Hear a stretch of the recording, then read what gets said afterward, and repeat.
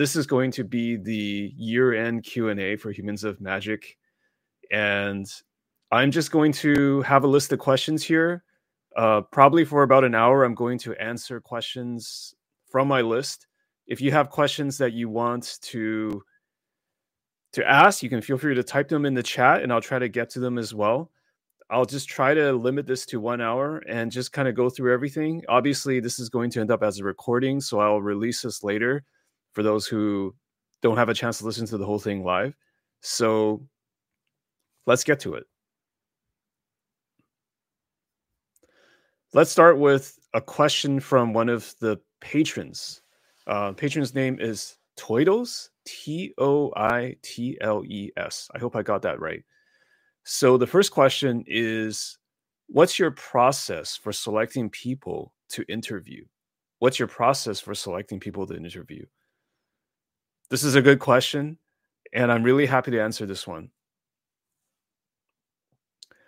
I think when I'm interviewing or when I'm selecting someone to interview, the number one thing is I want it to be interesting for myself.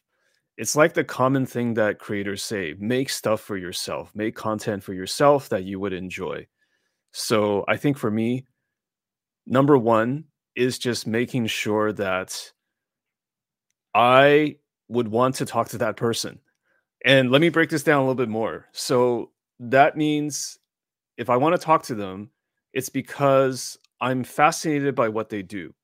There's a couple of different creators, different types of people that I interview. So for example, and I'll get into this a little bit later, artists, Magic players, pros, creators, casters.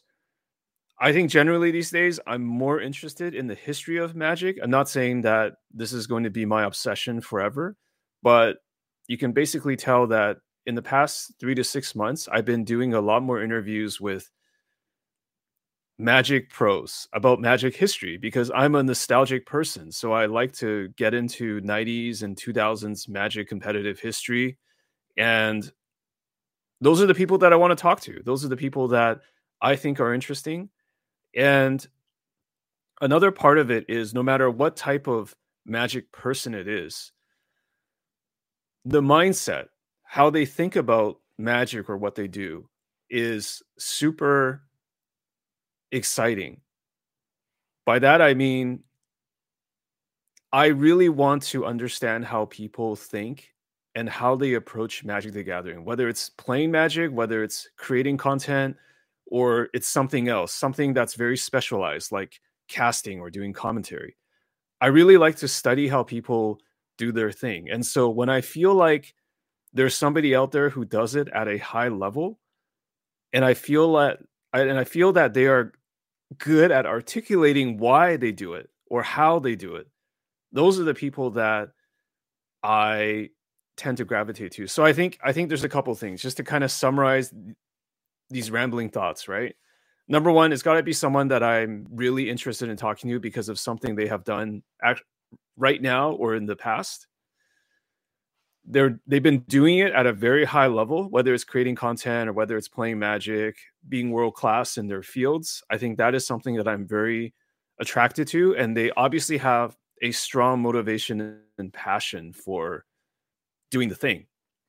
And I think another one is they're kind of already a public personality, because one thing that I've been a lot more intentional about when it comes to Humans of Magic is just making the thing listenable.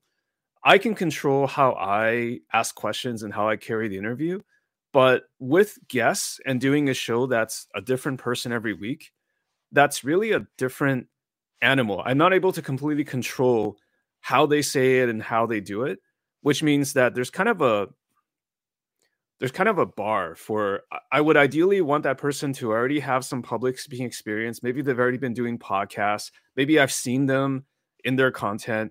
Basically, they can articulate themselves well. It's not saying that I would never interview someone who is not a public figure. If it's someone that's interesting, that has done things at a world-class level, like I said, I would definitely consider them. But generally speaking, it's much easier. There's less risk in talking to somebody that is already a public figure, has already is already very experienced with podcasting or talking in front of a mic like this, doing a podcast. It's not awkward. So I think I think these are all considerations. Okay, this is already a really long answer, but I think that's the best I can do given, 5-6 minutes in terms of what's my process for selecting people. There's probably more to it. Honestly, I just have a list of people that I want to talk to. Some of whom I already talked to, some of whom are on my future bucket list. And I just basically run it down. I basically am just thinking every month. This is really getting to the nitty-gritty. Who's interesting? Like who's done something interesting recently? Um, who do I want to talk to? And I basically just then start messaging them, pitching them. Sometimes it's referral, sometimes it's like a cold message. Just reach out, right? I think if you're a creator and you're doing collabs, it's it's um it's how do I say it? Shoot your shot, right? That's something that a lot of people have said. Just shoot your shot, even if doesn't matter how big or how small your name is. Magic players, Magic community is actually pretty generous. If you want to just shoot your shot, ask somebody to appear on a podcast with you. I think 8 times out of 10 they will agree if you just present it properly. And I think that's maybe a question for another time, which is like, how do you pitch people? But that's generally my process. It's like interesting people. I have a list and I basically run down that list and I have some criteria. Like I said, it's just people that I think are interesting, people that are used to public speaking. Um, I'm always thinking about how do I make the episode actually listenable because it's not just, me and the guest, right? There's got to be a product that goes out that is interesting. Okay, that was a tough first question from Twiddles. But the second question that he asked, I'm just going to go through all 3 of his questions or 4 of his questions because he's a patron, and I want to make sure that patrons get priority for Q&A. No offense to non-patrons, but I'll definitely try to go through these questions first. Other than Magic, what are other hobbies you're interested in? Other than Magic the Gathering, what are other hobbies I'm interested in? So I think I mentioned this from time to time doing the podcast. Some people would say maybe a little too much, but there's 2 things that I'm super passionate about outside of Magic. Number one is the NBA, the National Basketball Association. I used to play a lot of basketball. I don't really do that anymore. I'll get into that in a little bit. I'm getting older. I can't run and jump like I used to. And I was never a super hardcore basketball player. I just really enjoyed playing pickup basketball in the past. Now I've just followed the NBA. I just watch a lot of NBA. I'm pretty hardcore. I try to watch all the teams. I actually try to watch the games. I don't just watch clips. I read news about the NBA. I'm probably boring half of the crowd right now, but I love basketball. I love watching professional basketball. And maybe I can try to explain this a little bit. I like understanding how things are made. I like understanding the business behind certain things, right? Whether it's like Magic and Hasbro, whether it's like how owners run their teams or how teams are constructed. I like getting behind the scenes of that thing. And so I think the NBA or following a professional sports gives me a channel or avenue to do that. So that's one hobby I'm really interested in. I have to say probably spend way more time on it than I should. The other hobby that I'm interested in is this is probably also no surprise to those who listen to the podcast, but long distance running. I love long distance running. I love going out for runs. Right now, it's actually pretty rainy in Shanghai, so I haven't been running outdoors for a couple days, and I just love running. Um, this year, I actually ran my first full marathon. So before I ran 10Ks and half marathons and just casual stuff, right? And this year I decided I was going to challenge myself. I want to create a goal for myself, do the hardcore training, and then do the thing. So I have recently become, I would say, a little addicted to long distance running. I've just been running about 250 kilometers a month. I try to get out there whenever I can. I'm sorry for Americans. I don't know how much that is in miles. I think it's like 1.6. I think. Hold on. Let me do the math here.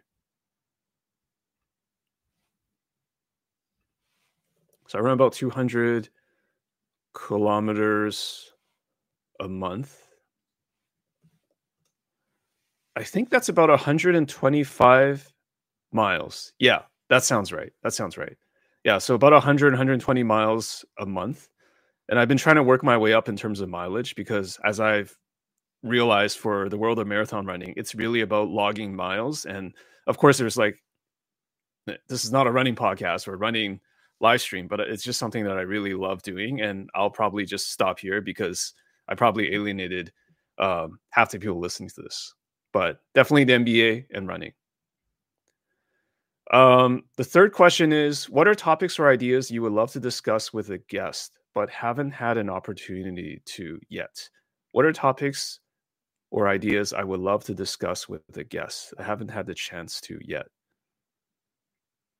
Honestly, I can't think of anything right now. If there's something that I want to ask the guest, I will do. I do a lot of meticulous pre-gaming or pre-planning for interviews with guests. Even though the end product sounds pretty conversational, we always have quite a lot of planning and research on guests that I go into. And I don't think I would interview someone if I wasn't clear about what questions I wanted to ask them. So I think that is nothing really comes to mind. I guess if it's just general topics that I haven't discussed with anybody, I haven't done too much in terms of MTG finance. I know I did an episode on TCG player buying Channel Fireball. This is before the YouTube stuff. This is when I was doing just the audio podcast. So I like doing the Magic finance sorts of features. And I think it would be interesting next year to talk to more retailers and just do like man on the street stuff with stores, whether they're in the US or in China or different parts of the world. I think the business of Magic is something that a lot of people are doing well. There's a lot of podcasts out there that do this kind of analysis commentary well, but I do think I can bring my own kind of angle to it. So that could be something that to think about, just Magic finance stuff. I'm not 100% sure. So let me know if you think that's a terrible idea or bad idea or a good idea. Okay, I'm gonna try to go down the list of existing questions, and then I'll get to the questions in the chat. So Facebook, I want to say Twitch chat, but this is not Twitch. Facebook live chat. Please be patient with me. I'll get to your questions. I'll try to get through them as much as possible. I'm pretty sure I can. I mean, I don't have that many questions on the list, and there's a couple in the chat. I'm sure I can get to them. I'll just try to go through them pretty briskly. The next question is from It's Julian. That's my good friend Julian Knab, who is a well-known German legacy grinder and the host or co-host of the Everyday Eternal podcast. Okay, I'm pretty sure I haven't messed it up. There's a couple of podcasts all on legacy. Julian is a good friend. He obviously is a big fan of the legacy format as well. His question to me is, who are the top 3 Chinese legacy players I've ever known? Who are the top 3 Chinese legacy players I've ever known? That is a very specific question.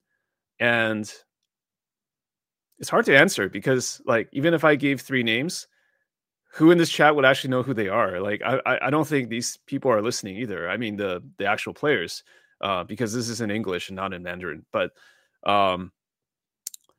I would say that in general, like for formats like Legacy, there's just good players in these formats that are not Legacy specialists. They're just people, just Magic grinders who are signing up for Legacy tournaments because they're playing Modern, Pioneer, Standard. They're playing other competitive formats, and they just decide, like, okay, there's a Legacy event. Let me come and crush this. Let me borrow a deck. They're not into Legacy all the time. I guess you see this a lot with American Magic as well, right? Like, you have people that aren't specialists in the legacy format, but they can just come into the format and crush because they're just good at Magic.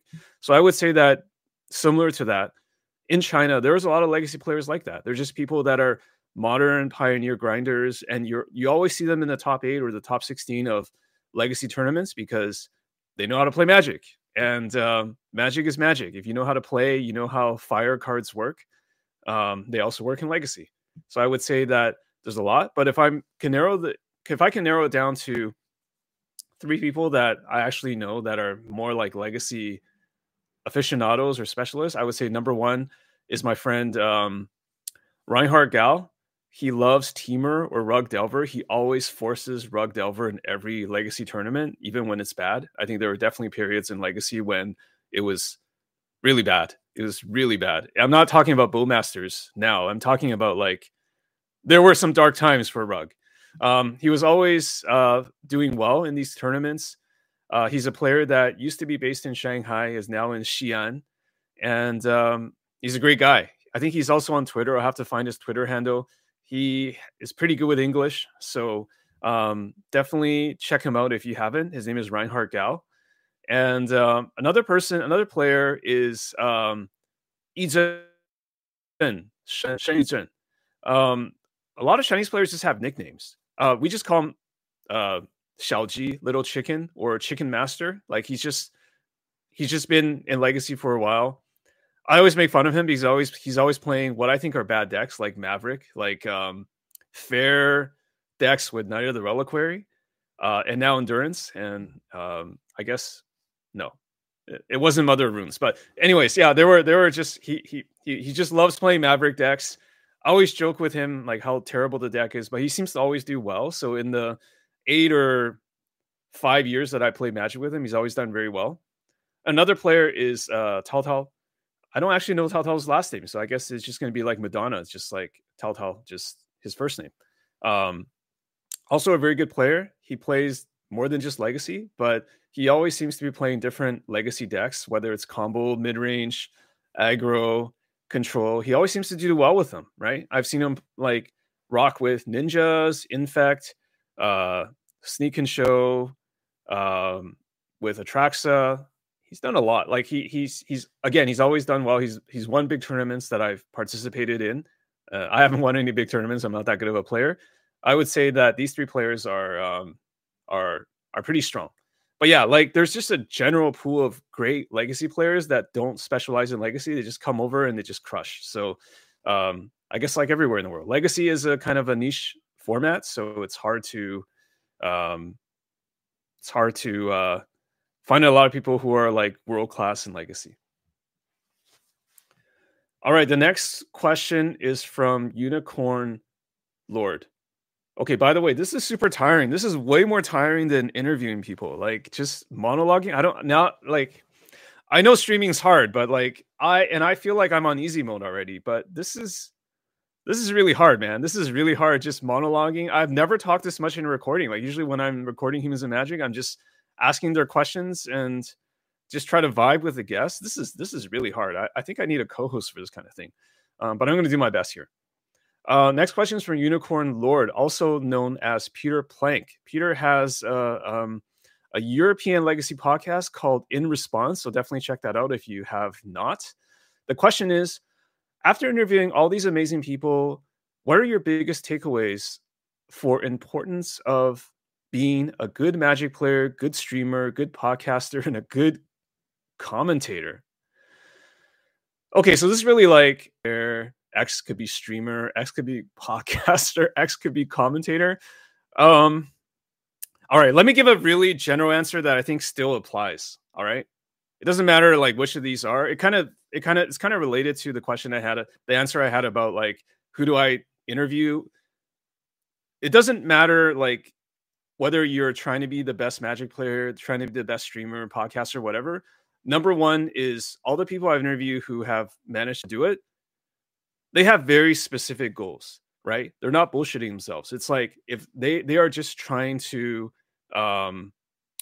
they're not lying to themselves, right? So it's like if you are trying to be the best Magic player, and I've interviewed a lot of people who are Hall of Famers, you are just grinding You are just learning constantly. You're not trying to be like 5 different things. You're trying to be the best Magic player. Or if I'm trying to be the best podcaster or interviewer in the space, I'm just going to um I'm just going to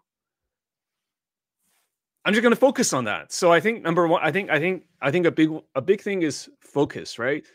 The best people doing whatever it is, they are honest with themselves of this is what I need to focus. And part of focus means they're willing to sacrifice other things in their lives to really focus on that thing. Another thing that I found when I talk to people who are world class at what they do in Magic and otherwise is that they're always asking for feedback. They're always trying to ask people, hey, what could I do better? Right. So they're not wrapped up in their own ego about like, I'm already the best. I don't need to improve. They're always coming from a place of humility. Like, how do I improve at my craft? Right. How do I be a better player? How can I be a better commentator, streamer, whatever? They're constantly looking at themselves in the mirror. Well, hopefully not literally, but figuratively looking at themselves in the mirror and just thinking, how do I what can I do better? Right? Like every piece of content you make as a content creator is an opportunity to get better. Even doing this live stream, like I'm just experimenting, right? I'm just getting into something that I'm not comfortable with. You have to, the only way for you to grow doing whatever it is you want to be good at is to just do stuff that you're not comfortable with and ask for feedback. Like I'm probably going to ask people after this stream, like, how did I do? I'll probably look at this recording and just be terribly embarrassed at this first live stream I did, but that's okay because things will improve over time. Things will get better over time. Whatever you're doing, you're trying to get better at, you can't let yourself plateau. You can't let yourself just like get complacent and just tell yourself that you're already great and just be okay with that. Honestly, I think you have to be hard on yourselves. I feel like Magic players, like all these people have to be hard on themselves, myself included when I'm doing interviews or content. So I think that is really important. So again, I'll just try to summarize. Like, you know exactly what you want. You take feedback. You're always looking to improve. And at least when it comes to like Magic players, and I would say probably other fields as well, like content creation, you're just really stubborn. Like you're just not going to give up. It doesn't matter like you're losing 60% of your matches. It doesn't matter you haven't figured something out. It doesn't matter that I was struggling as a podcaster for years and years.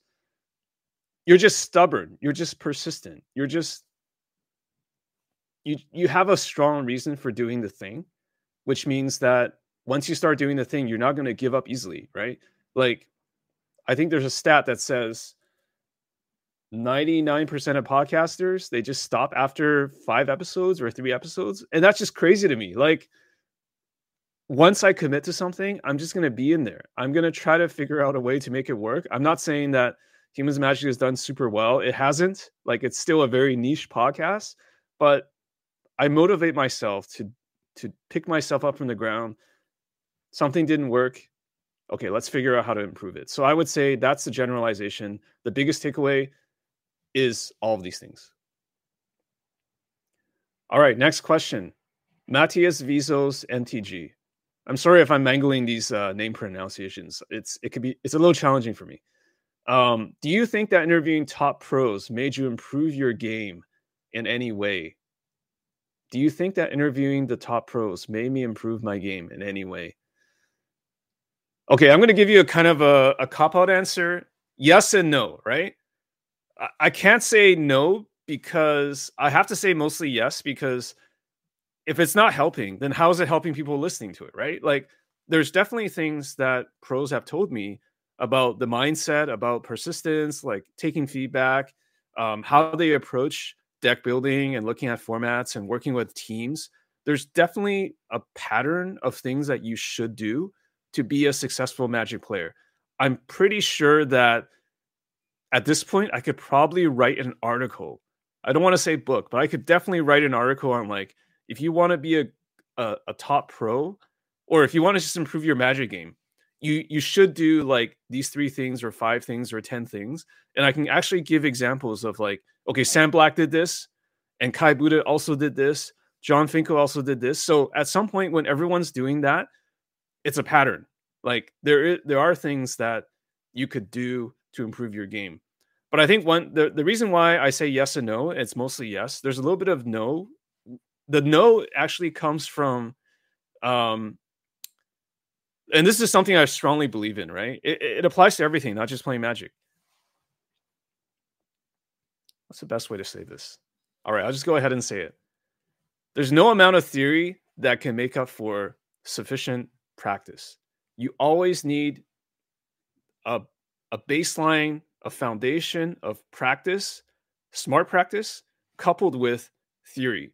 So I guess the perfect Magic example is like, if you look at 2 extremes, right? You have someone that doesn't even play Magic anymore and is basically just reading Magic articles, thinking about Magic, watching videos, listening to interviews on pros on how to be a better Magic player, like pure theory, right? That's one end. Well, they're not going to be very good, right? They're not going to be very good if they just keep doing that. It doesn't matter how much Magic you played in the past. If you're not practicing, it's tough. It's kind of like what I said one of my favorite hobbies is running. Like I can't become a better runner if I just always just read about running. Like it just doesn't work. Like I could watch 100 YouTube videos on how to run a marathon, but if I'm not training, it doesn't help. The other end of the spectrum is pure practice or just grind, right? Like these are players that don't consume any content. They're not consulting with anybody. They're just playing as much Magic as possible. They're just playing Magic Online all the time, Arena all the time, going to FNM, just immersing themselves in playing Magic, shuffling Magic, or like clicking keys if you're playing digital Magic. Like that's the other extreme. So you always have to find the right mix of theory and practice. And I know it sounds like common sense, but I feel like, again, it depends on what your goals are, right? But if you want to improve your game, you really need to find the right balance of both. And I have found people I found a lot of people put themselves in traps when they focus on one extreme over the other. You always have to pull it back. You always have to think about like, how am I finding the right mix, right? Because I was there. Like I used to play a ton of Magic Online. I played so many Magic Online leagues, especially during the pandemic. I played so much, and I wasn't even thinking about like, okay, what could I have done better in terms of making my plays, or can I, get coaching? Can I get feedback on it? And then it sucked, right? And then once I started thinking more about Magic, which is this end of the spectrum, it actually helped. Like sometimes if you do less of the thing and think about it more, you can get better, but you still have to do enough of the thing. So it sounds like kind of a contradiction, but it's just about finding the balance. So that's definitely my super long-winded answer to that. All right. There's another question here on the list before I get to the chat. Like I said, there's not a ton of questions, but I'm having fun so far. So hopefully stay with me and I'll just start answering questions in the chat after this question.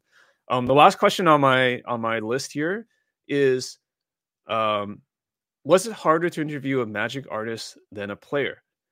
Are you planning to interview more artists? This is from Drunks or Dr. Unks. I'm not sure which one, but I know that Drunks has been following Humans Magic for a while, so I really appreciate it. I really appreciate the question.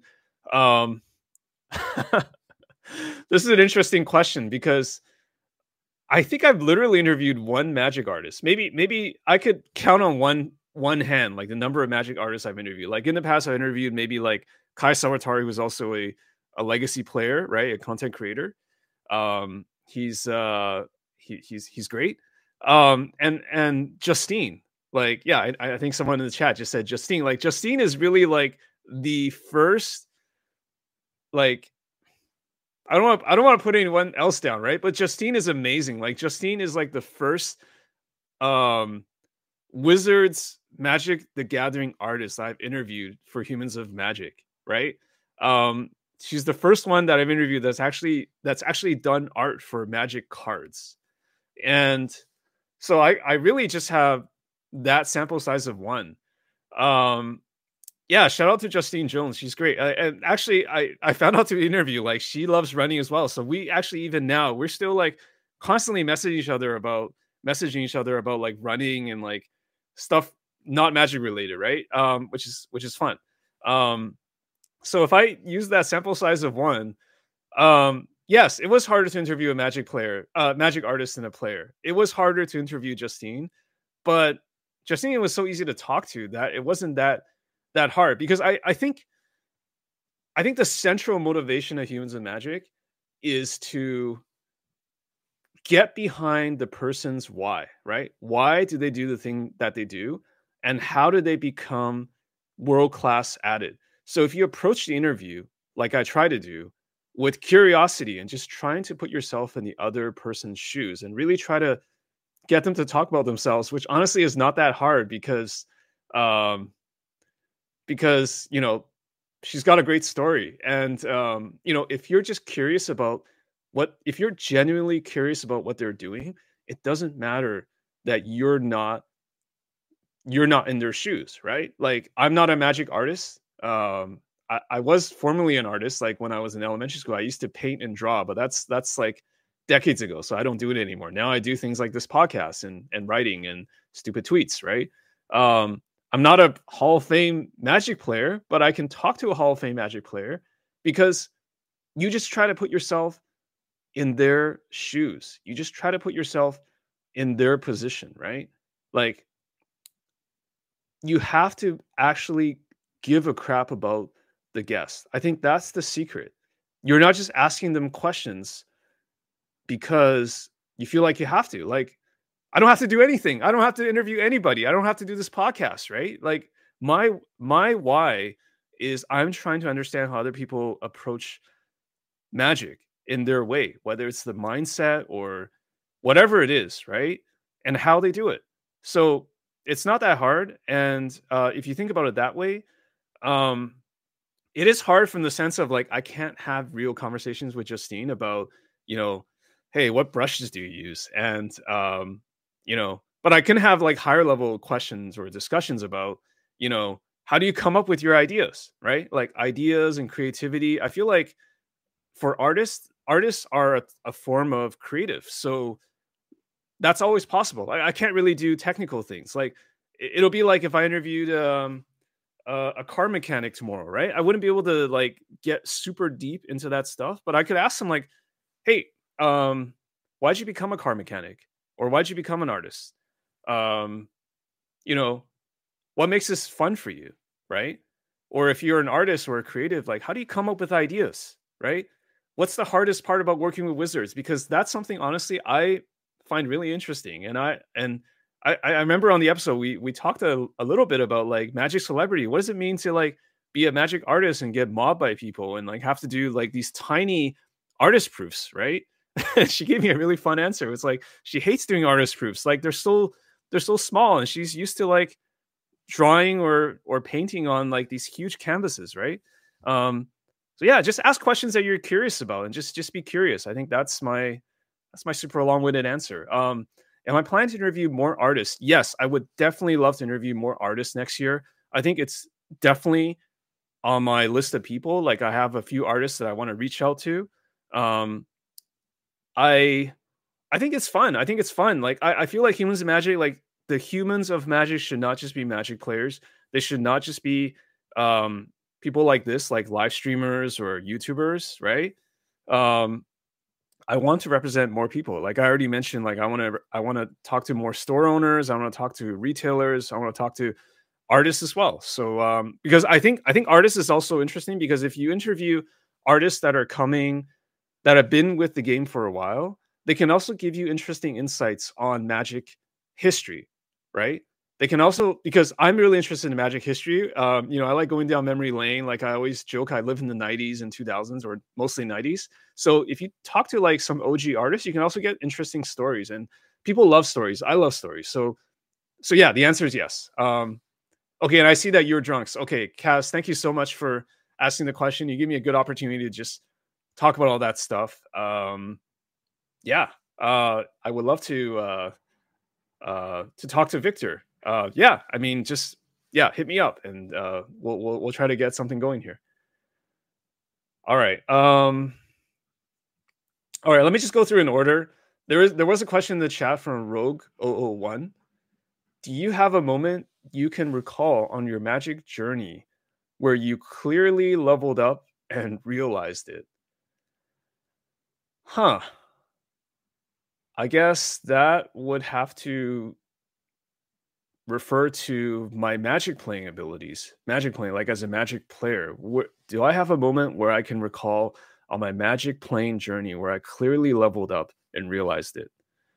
Um, it's hard to say there's like one particular moment in time, because I find when I ask other people about this, they also can struggle sometimes to come up with like one moment, right? I know we all want to soundbite it, but um, for me, I started playing competitive Magic in 2008 or 2009. That was around Time Spiral Blocks. So that's when I mean, I had played Magic in the 90s, like casually with my brother, and I stopped for a really long time. I went to college and I thought Magic wasn't cool. I didn't want to do it anymore. But then I came back into the workforce, had some disposable income, and I thought it'd be cool to play Magic again. So I started playing in 2008. I played mostly Limited and Legacy. And honestly, I was really bad for a long time. I'm not saying now I'm good or anything like, or I'm not a great player, but I've definitely gotten better. I would say that it's just experience, man. Just like just going to larger tournaments and watching better players, like practicing with the team. I think okay, I think there's two milestones, right? I started playing competitively in 2008.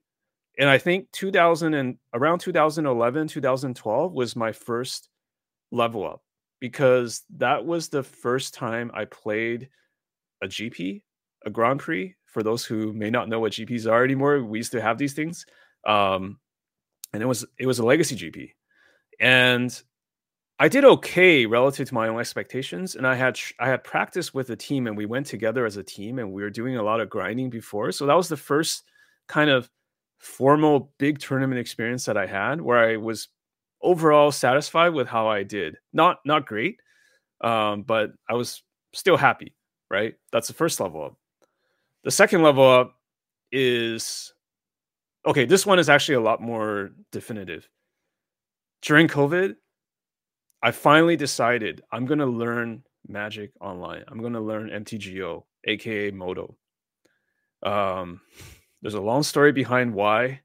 I won't fully get into it, but basically, somebody lit a fire and implied that I was a bad Magic player, and I took that personally, and I said I'm going to learn how to play Magic for real.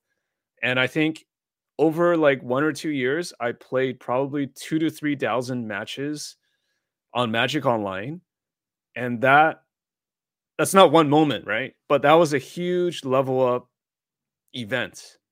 I think just playing Magic Online just made me realize how bad I was as a Magic player for the past decade.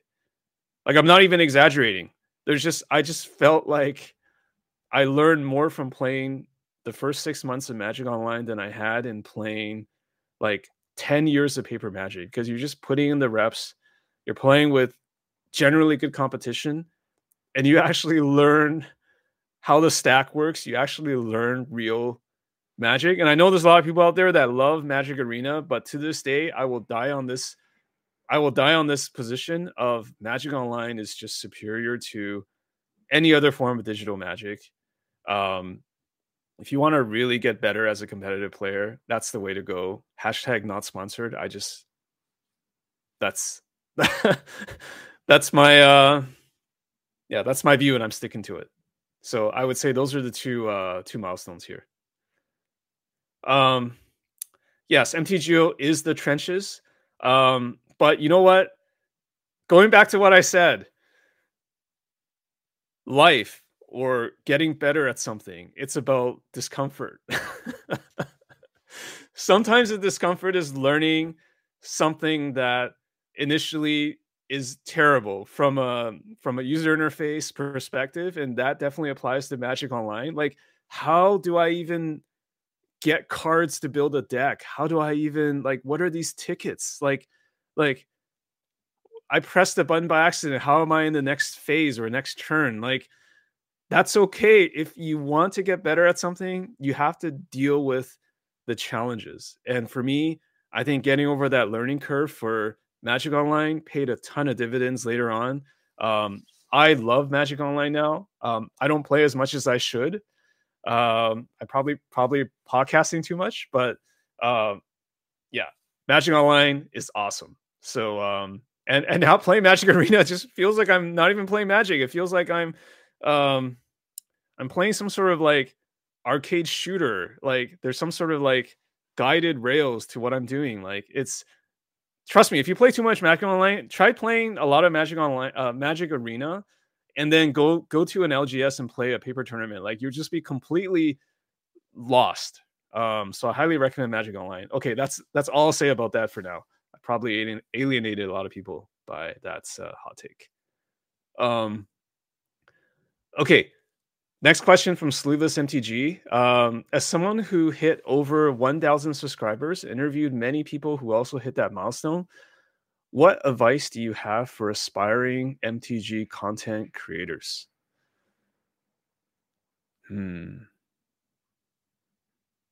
What advice do I have for aspiring MTG content creators?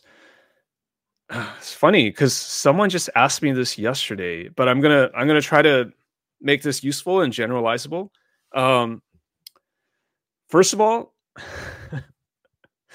I like to say this, even though I'm not a lawyer and there's no chance of someone suing me. I think um, it's not because of legal reasons. This is honestly how I feel. Honestly, I think that I'm not very well equipped to give advice. I can tell you my perspective. I can tell you this is how I think about it. But it's very difficult for me to say to somebody like you should do this, right? To have that confidence to say like you should just do X, Y, and Z and you will be successful, or you just need to do it like this. No questions. Um, that's never worked. Like it doesn't matter. Like outside of Magic, when I have mentor people or like try to coach people or people have asked me for advice, I think it's really difficult because everybody is in a different situation. So I can just tell you my perspective on what it takes, right? So with that caveat out of the way, um, number one, what's worked for me is be really honest with yourself. This goes back to the question, the other question. Be really honest with yourself of what your goals are. I think a lot of people fall into this trap where they tell themselves one thing, but they actually believe another. So, for example, um, for a very long time, I told myself that Humans of Magic was just something I did for fun. It was just a bucket list project. Hey, this is a great way for me to interview people that I've always wanted to talk to. It'd be fun to do. You know, this will give me an excuse to reach out to John Finkel, to LSV, uh, people that I have interviewed, right? And that's all there is to it. Like I'm just having fun. But what happens is that when you believe something, but then you actually feel something else, then there's a problem. For example, I told myself that for the first couple of years that this is just going to be something for fun, I'm not trying to make a career out of it, etc. But then I would get disappointed at like if I felt like the podcast wasn't growing. If I felt like okay, well, the John Finkel episode did really well, but then the next episode with somebody else didn't do well, and I'd be like down on myself. I'd be like, this sucks, right? But that's why you have to be really honest with yourself first and foremost. Like, what are your goals, right? Is your goal purely to have fun, like to just practice podcasting? Because that was my goal when I started, was to just practice public speaking and doing it. Um, or is the goal to grow in a certain way? Like, do you want to make this like a full time thing at some point? Do you want to like monetize it? Like, you have to be really fucking honest with yourself as to why, right? And you have to stick to that goal and you have to revisit the goal. Like, check in with yourself. Like, maybe after 6 months, after 12 months, do I still feel the same way? Do I still have the same, or have I changed, right? Like I just said, like I started off wanting to do something and it became something else. So goals is super important. The second thing I would say is that this is often overrated. This is often overrated, but I think there's still some truth to it, which is you should be consistent, but don't be consistent for the sake of being consistent. Like, okay, I'll give you an example, right?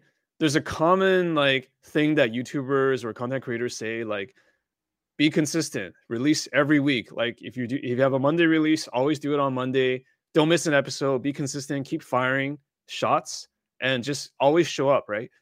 I think it's true. But if you show up consistently, but the content sucks, then it doesn't matter. Like I've seen, and I'm sorry to say this, I've seen creators with a YouTube channel. They've been doing it for 2 years, right? Every video has 20 views.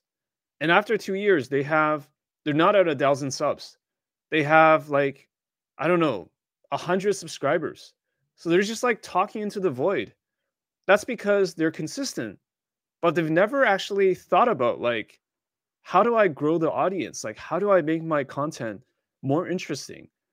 How can I experiment? Because when you're small, and I would say I'm a small level too. Like I am like nowhere near like some of the top Magic YouTubers or YouTubers at all. Like we should all be experimenting. Like there are no sacred cows when you like the worst thing to do is to be consistent, but you're not thinking about like how can I try new things? Like you're just locked into like this tunnel vision of like I'm gonna play this way, I'm gonna play Magic this way, I'm gonna podcast this way, I'm going to do my content a certain way. This is the only way it's gonna be. That's a trap, man. Like you have to mix it up. Like honestly, I'm guilty of this. Like I feel like I'm not even experimenting enough with Humans of Magic. This is why I'm doing this live stream. This is why I'm like I have some new ideas that I'm going to hopefully put out soon in terms of clips and how I do interviews. Like there are no sacred cows. Like results do matter. Like if your goal is to not just do it for fun and you're actually looking at numbers and you care, and I think anyone that's even watching this right now is probably in that category if you want to be a creator.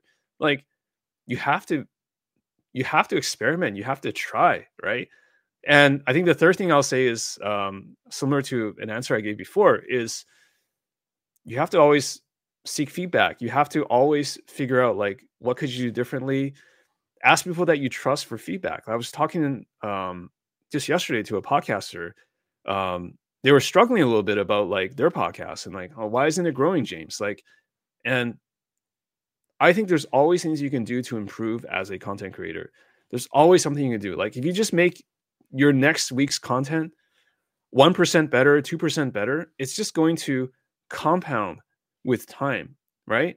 You're not going to feel anything right away, but it's going to get better and you'll feel better about it. Like don't stagnate. Don't do the same thing over and over and over again. Expect a different result.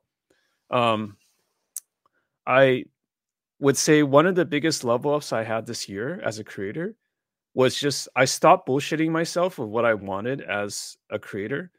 And I actually asked people for help. I actually went out and I asked some YouTubers, like, can you look at my channel? Like, what am I doing right? What am I doing wrong? How can I improve doing this? And you know what? And I said, just give me the straight shot. Just tell me like don't sugarcoat it. Just tell me what you think, right?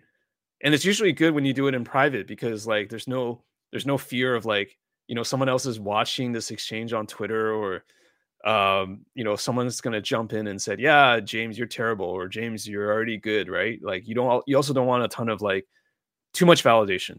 So I think that has been huge for what I'm trying to do, right? Like they just told me like this interview is good, but this thumbnail is trash, right? And you have to have enough humility and be open to like just whether you're playing Magic or doing content, you have to be open to just taking that feedback and really trying to think about it and really trying to internalize it. I think that's the key. Like just always be improving, always be trying to get better.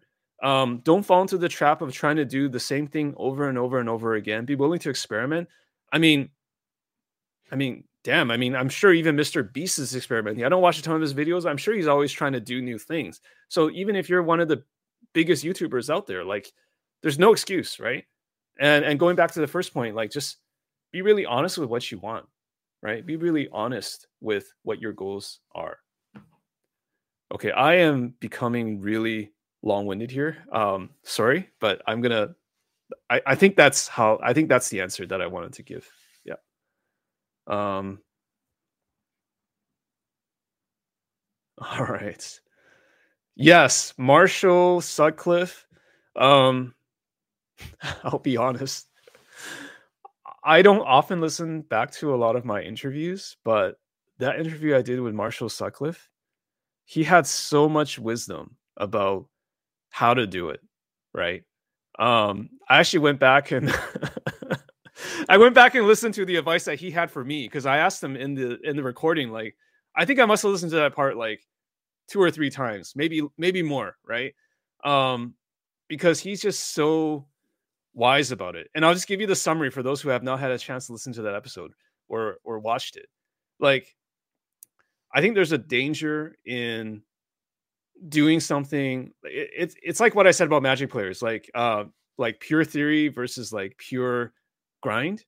Like as a creator, there is a spectrum as well where you can get too deep into like being results oriented and being super metrics focused. Like, there's a ton of stuff out there that will honestly just rot your brain. Like how to YouTube the how to YouTube on YouTube cottage industry. Like you have to do these 3 things to get, crazy retention. Here's how you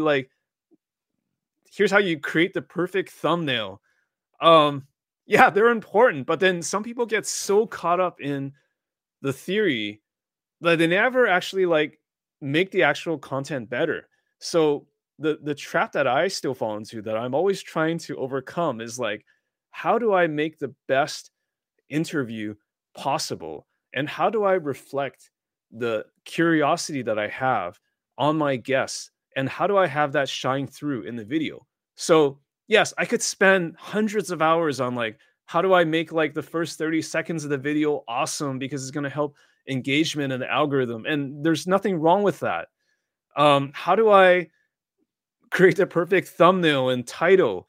There's nothing wrong with that, but everything has an opportunity cost. Or even like, I talked about this with some YouTubers. Like, should I create like all these YouTube shorts, right? But when you're operating on your own, there's only so much time you have, man.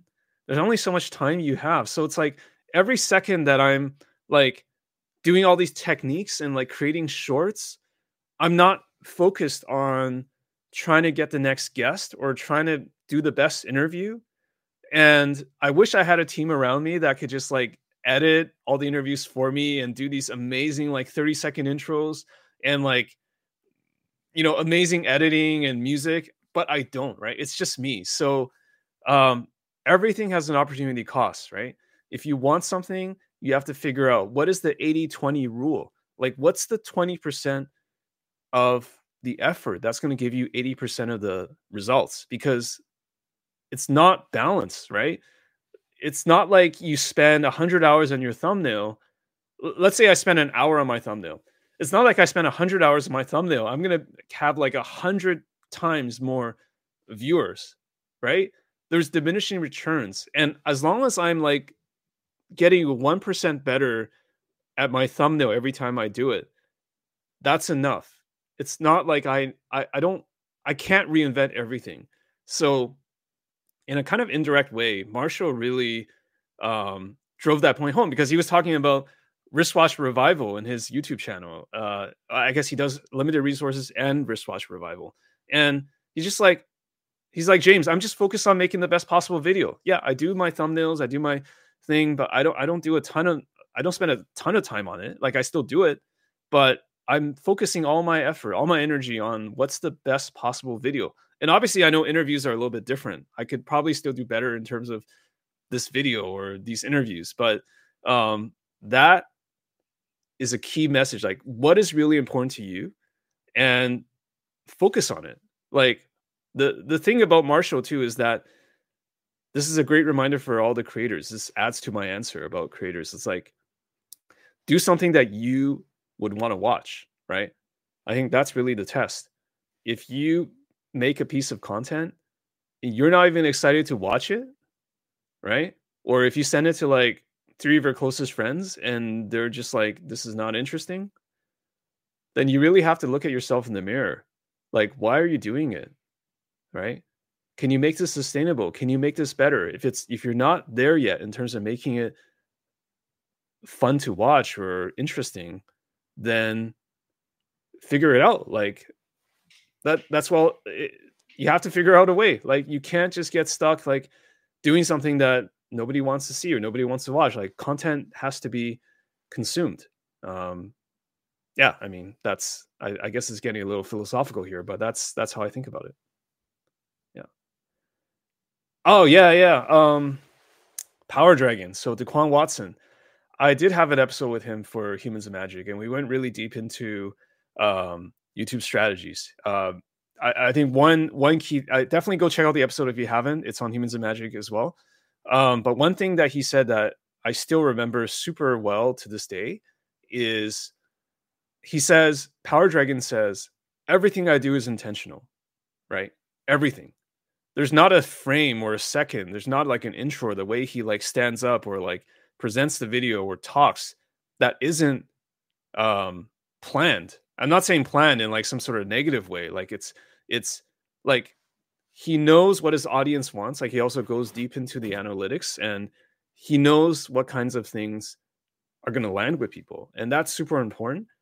But I think he's already found the base or the foundation, right? I'm doing really interesting Magic gameplay and it's really chill, and he's already found an audience for that. So now he's kind of optimizing. So I would also say that there's no accident to his success. Like he really studied it, right? He also studied how non-Magic YouTubers do it. I think there's also another thing too, is like not enough Magic content creators take inspiration from what's happening outside of Magic content, right? Because I think if you're too narrow in your like Magic content echo chamber, it also becomes challenging. So, okay, I think that's all of the questions. Hopefully, I haven't missed anything. If you guys have more questions, I could definitely have happy to try and answer. Um, I just want to say I haven't responded to all of the comments here, but I'm super grateful to you guys for like jumping onto the stream. I just decided like to just do this on a whim, and I'm coming across like probably not as the best communicator, but it's really cool. It's really cool to do these live things, and I would love to do more live shows. So definitely let me know. Like just tweet at me or email me or comment somewhere. Like if you want to see more of these things, like I'll post this video as a regular video as well. But thank you so much um, for attending this live stream. I just want to say like I'm so excited about next year. I'm not just saying this, like I really believe it. I have felt like the last few months for Humans of Magic has been tremendous. Like I've interviewed a lot of people that I really wanted to. Um, I have really felt like the interviews have gotten a little better. So there's a little bit of a level up. And I think there's more that can be done. So I really appreciate everyone's support. Um, and gosh, it's only been an hour of live streaming and I'm extremely tired. I like even now when I do 3-hour interviews, I don't feel anywhere as tired as this. This is really hard to monologue. I'm just not used to not having a guest or a co-host. Um, but thank you so much for tuning in. I will try to do more live streams in the future, maybe expanding on some of these topics.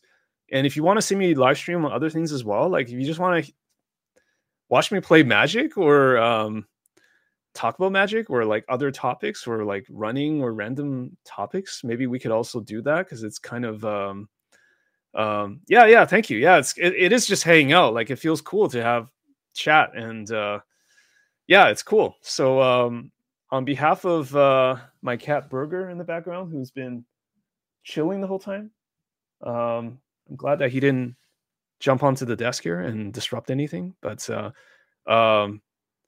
yeah, thank you guys so much, and we'll see you in the next stream. Take care and have a good evening.